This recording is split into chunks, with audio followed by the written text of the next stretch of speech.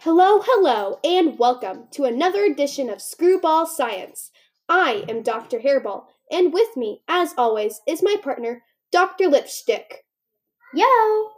Today, we're going to begin a series of experiments about our favorite holiday.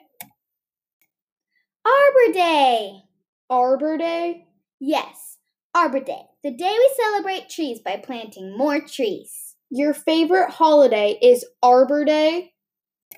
And if you're really good all year and you leave an empty pot by your nightstand, the Arbor Day New will deposit a fresh tree shrub in the pot you can plant yourself.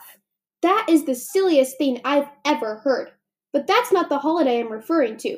We are just a few weeks away from Easter. That's a good holiday, too. It's the holiday we celebrate the impossible. How can a rabbit lay eggs? No. How can a rabbit hide billions of eggs in one night? I was referring to how God saved us from our sins. Oh, that impossible thing. As you know, our God is perfect. And when we sinned, we became separated from God. So how can a perfect God pay the price for an imperfect people? It can't be done.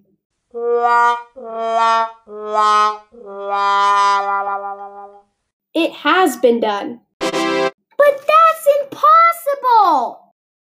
That, my friend, is exactly what people said when Jesus couldn't defeat death by coming back to life.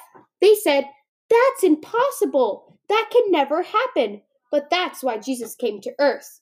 To open the door so that we can have all of our sins forgiven and be saved from death. Precisely. Jesus did the impossible, and for that, he deserves all our praise. Just like I deserve praise for doing the impossible, right?